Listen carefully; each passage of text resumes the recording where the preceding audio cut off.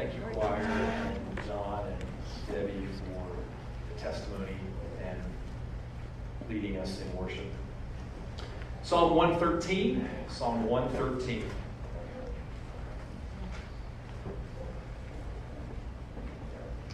Praise the Lord. Praise, O servants of the Lord. Praise the name of the Lord.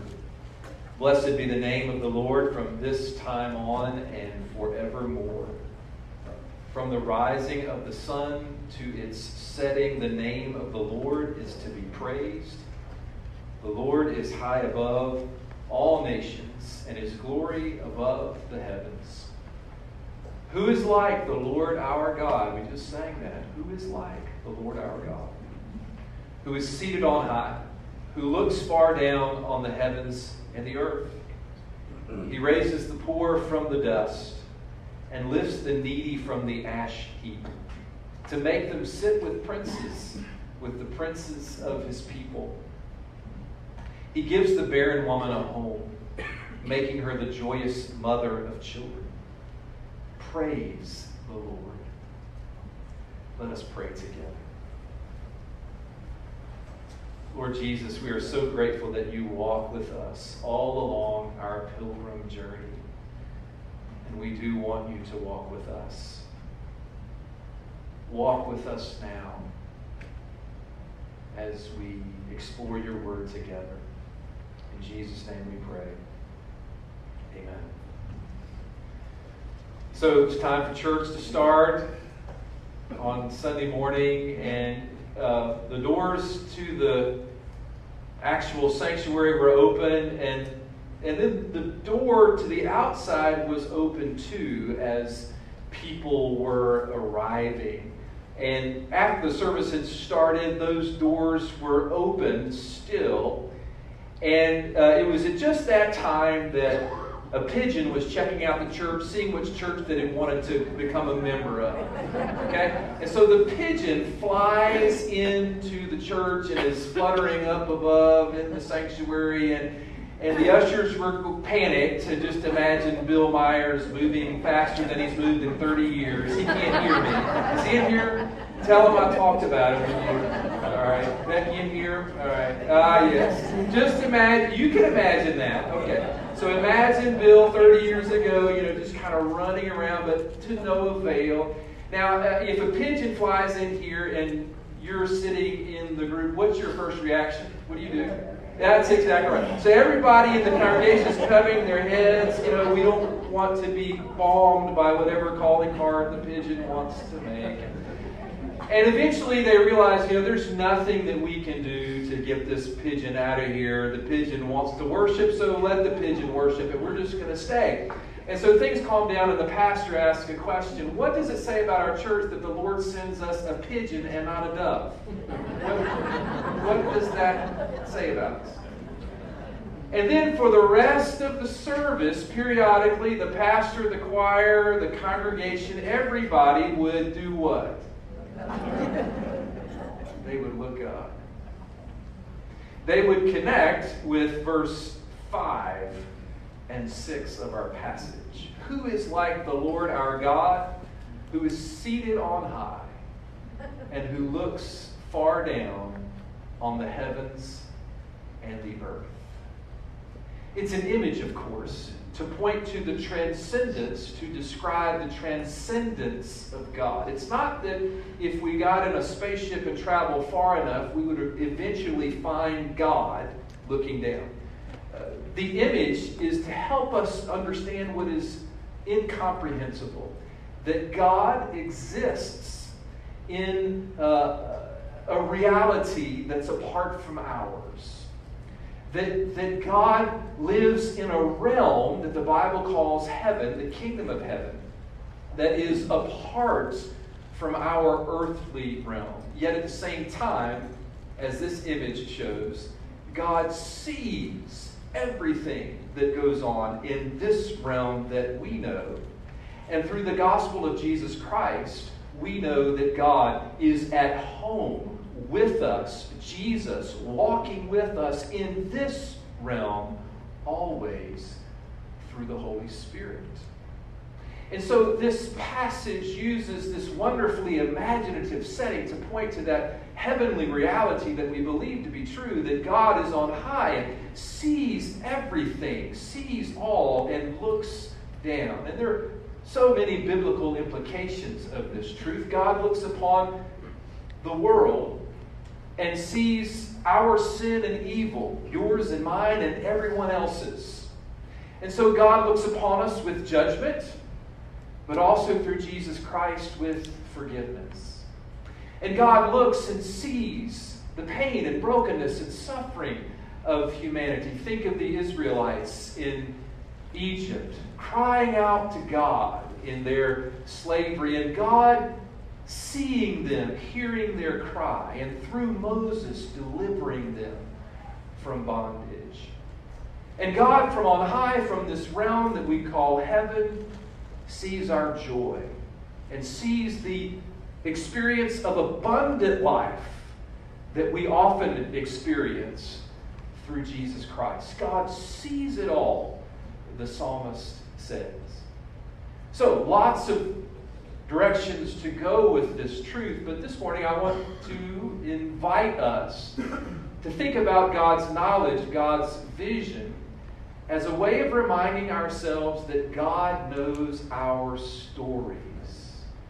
Think of your life as a life story. God knows your life story, its beginning, its end, and everything in between. And God knows not only your stories, but the stories of all who have ever lived.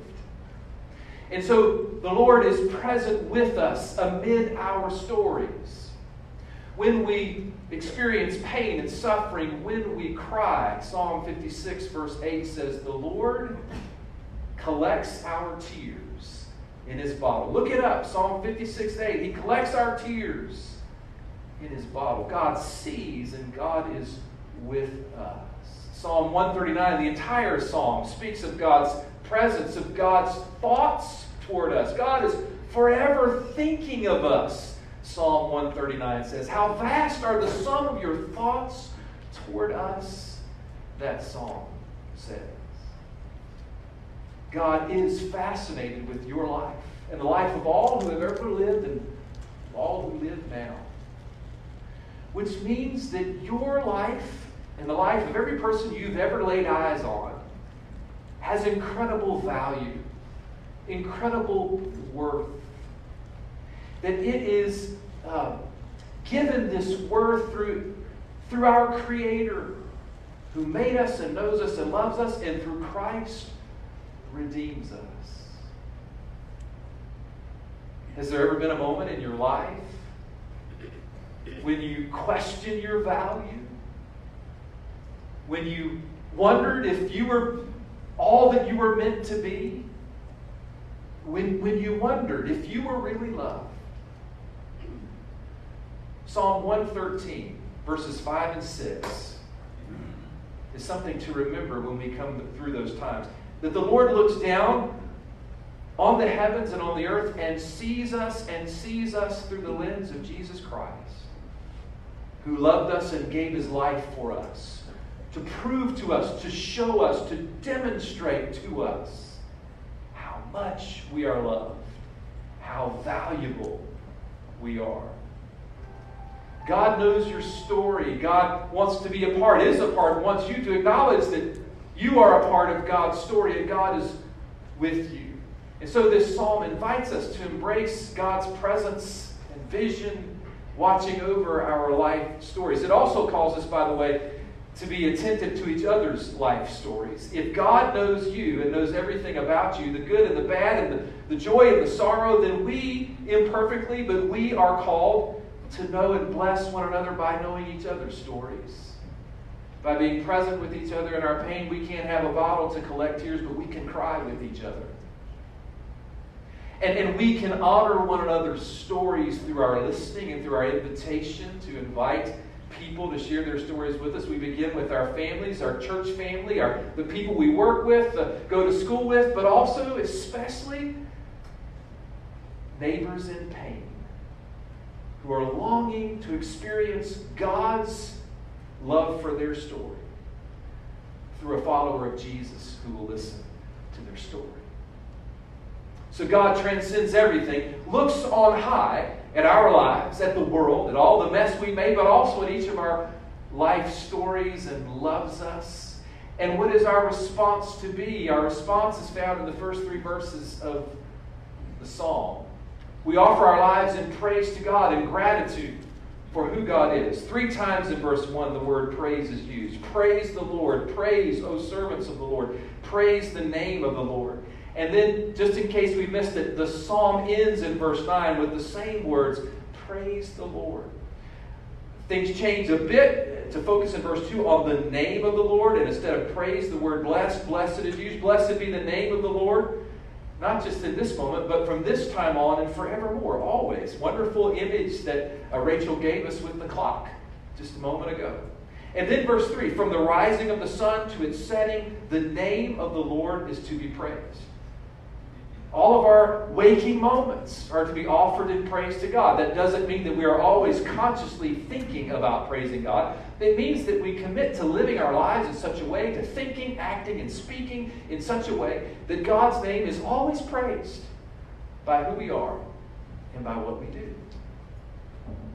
And so we come in this place right now, the Fellowship Hall, soon the sanctuary, but also the chapel. Once a week, we gather in this place to praise God and to acknowledge that the Lord sits on high, reigns from above, and to orient our lives around this truth that God sees it all and loves us and comes to the world in Jesus Christ to save and to redeem. We center our lives each week in this truth as we worship together. So whenever we travel to Morgantown or move in that direction, we just get in this routine. When you travel the same places or the same routes, do you, like us, stop at the same places along the way? You got your favorite gas station that has your favorite cup of coffee and your favorite restaurant? Yeah, we tend to do that. All right, so we always stop in Braxton, West Virginia for gas and for food, for lunch.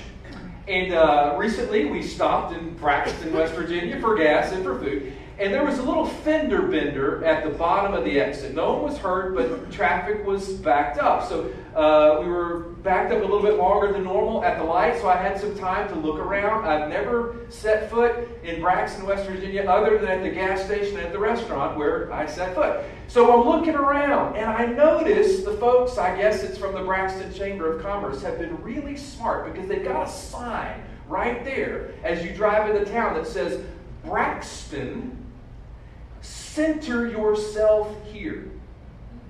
Center yourself here. Now that's some good marketing.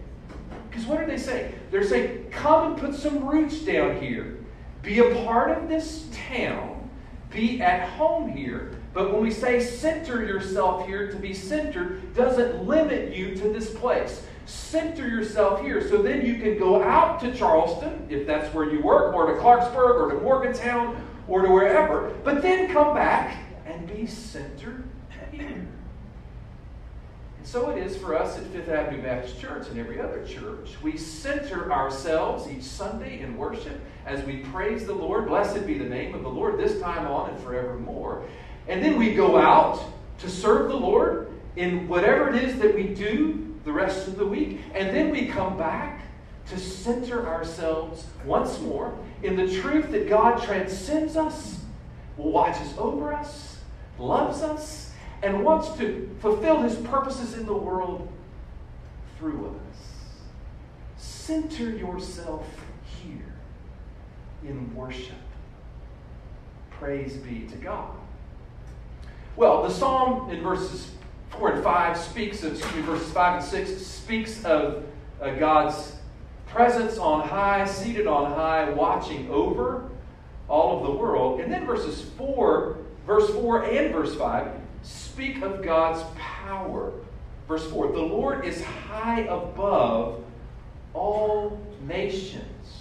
There's a power dynamic there. God transcends us as individuals. God transcends the power of any earthly entity.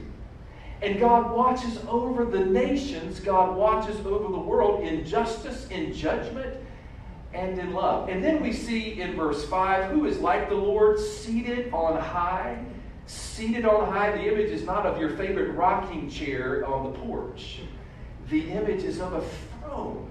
Who is like the Lord, seated in a throne from on high. Watching, yes, but watching in power.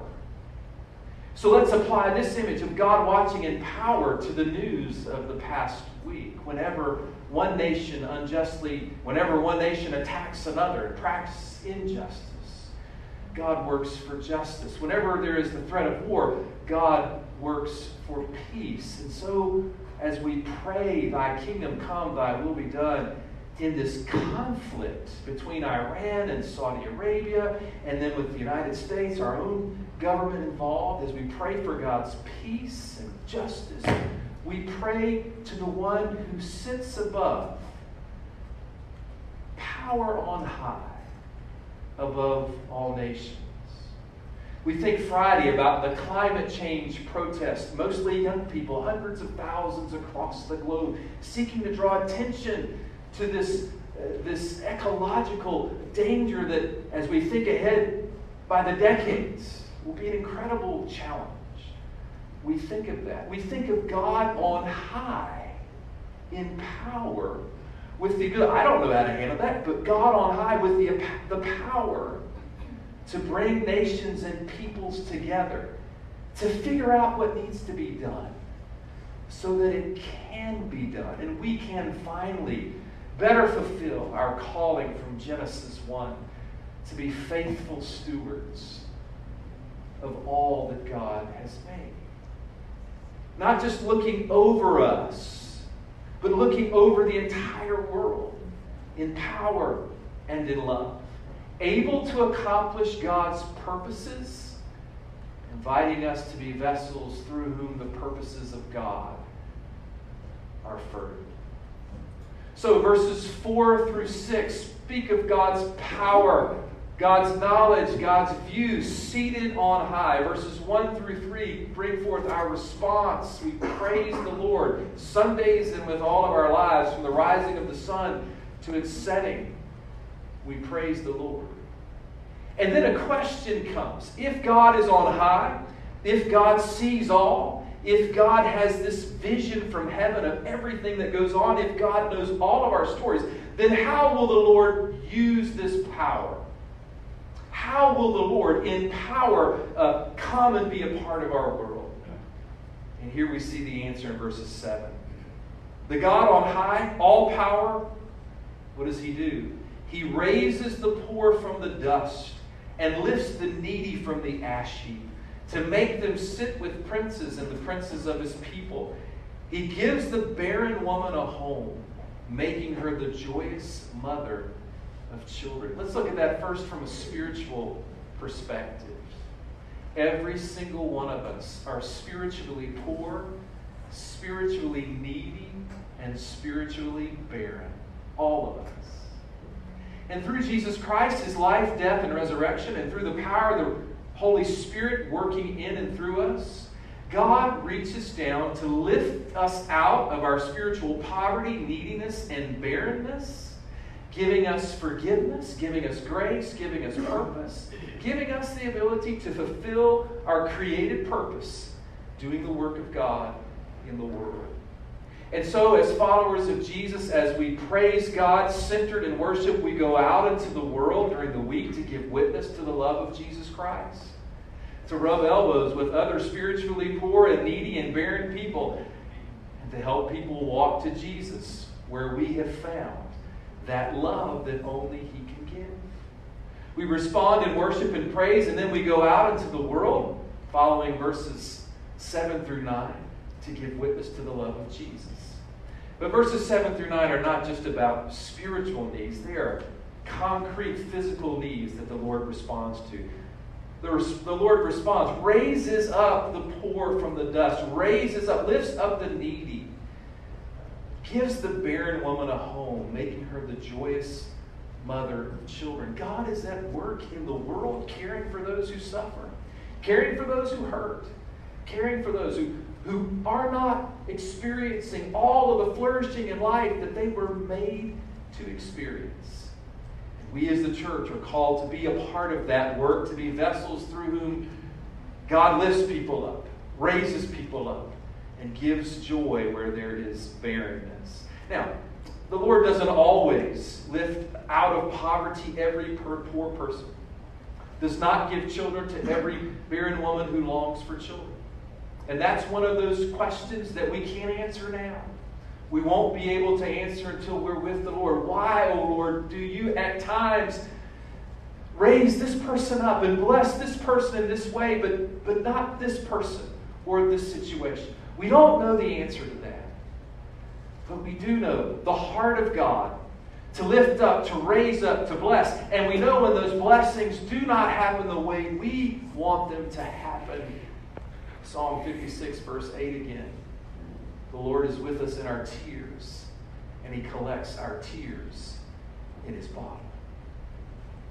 The call for us then from this verse is to praise God and give thanks to the one who lifts us up and lifts up all who are needy, but to also so center ourselves in worship that as we praise God on Sundays, we serve the Lord and others throughout the week.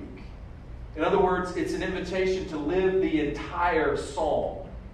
To know and worship, verse 4, 5, and 6, the one who reigns above, and to offer our praise, verses 1 through 3, and then to move from this place, to live out verses 7, 8, and 9, to participate with the Lord. As the Lord draws people to Jesus, and as the Lord meets needs among us. Worship and service, worship and witness, they go together. We can't have one without the other. We can't be truly centered in worship if we're not also serving later in the week. And if we just serve in the week and aren't in worship and not offering ourselves to praising God, our service becomes hollow. It's weaker than it would be. We need the psalm in its entirety.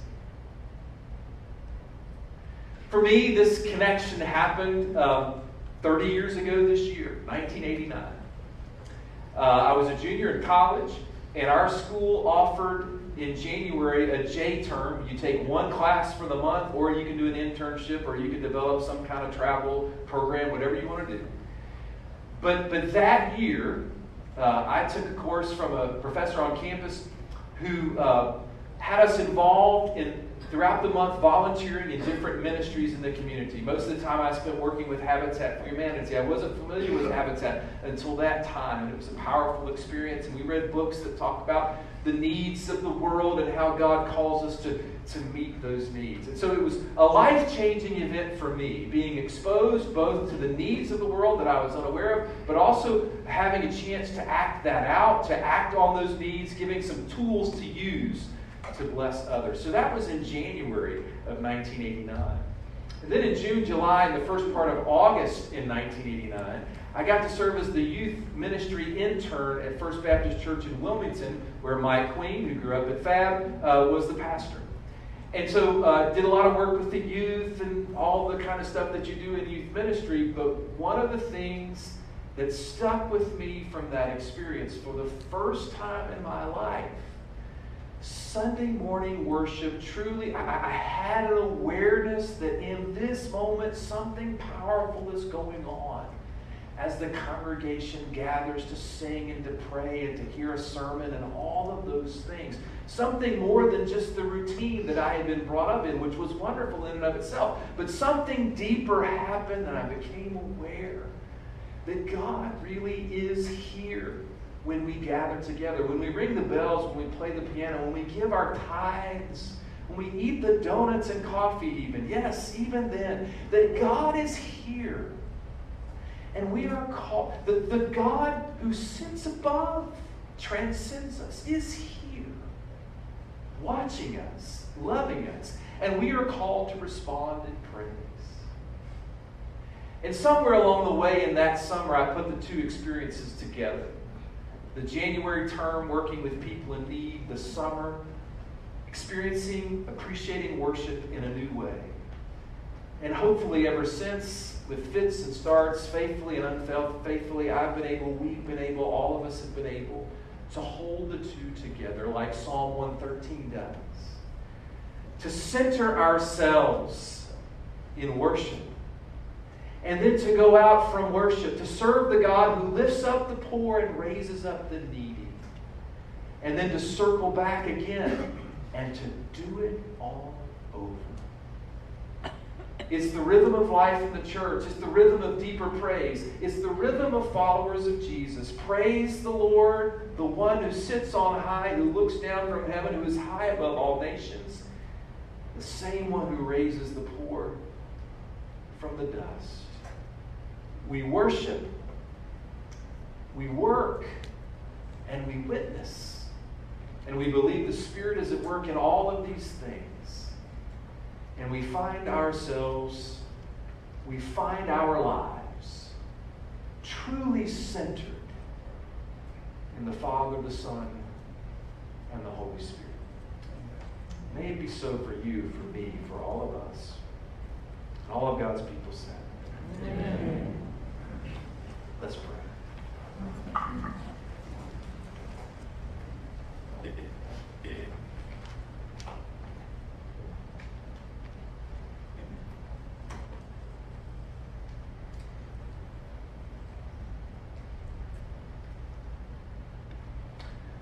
Center us in you, O God. You who know each of our stories. Center us in you so that we can embrace your knowledge and share your love for stories by hearing each other's stories. Center us in you that we may praise you together each week, and that we may praise you with our lives throughout the week.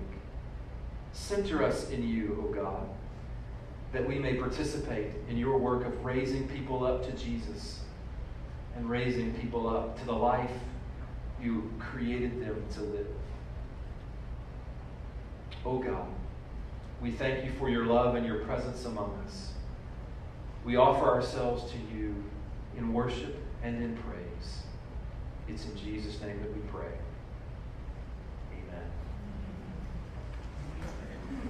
Praise the Lord. Praise to the Lord the Almighty. Hymn number 210. So we will end our service by committing ourselves to praise the Lord throughout the week and praising the Lord right now. As always, as we sing, if there are decisions to share, to profess your faith publicly in Jesus for the first time, or as a follower of Jesus to unite with our church, I'll stand right here to welcome you. Or you may simply need to come forward and pray. Would you stand as we sing together?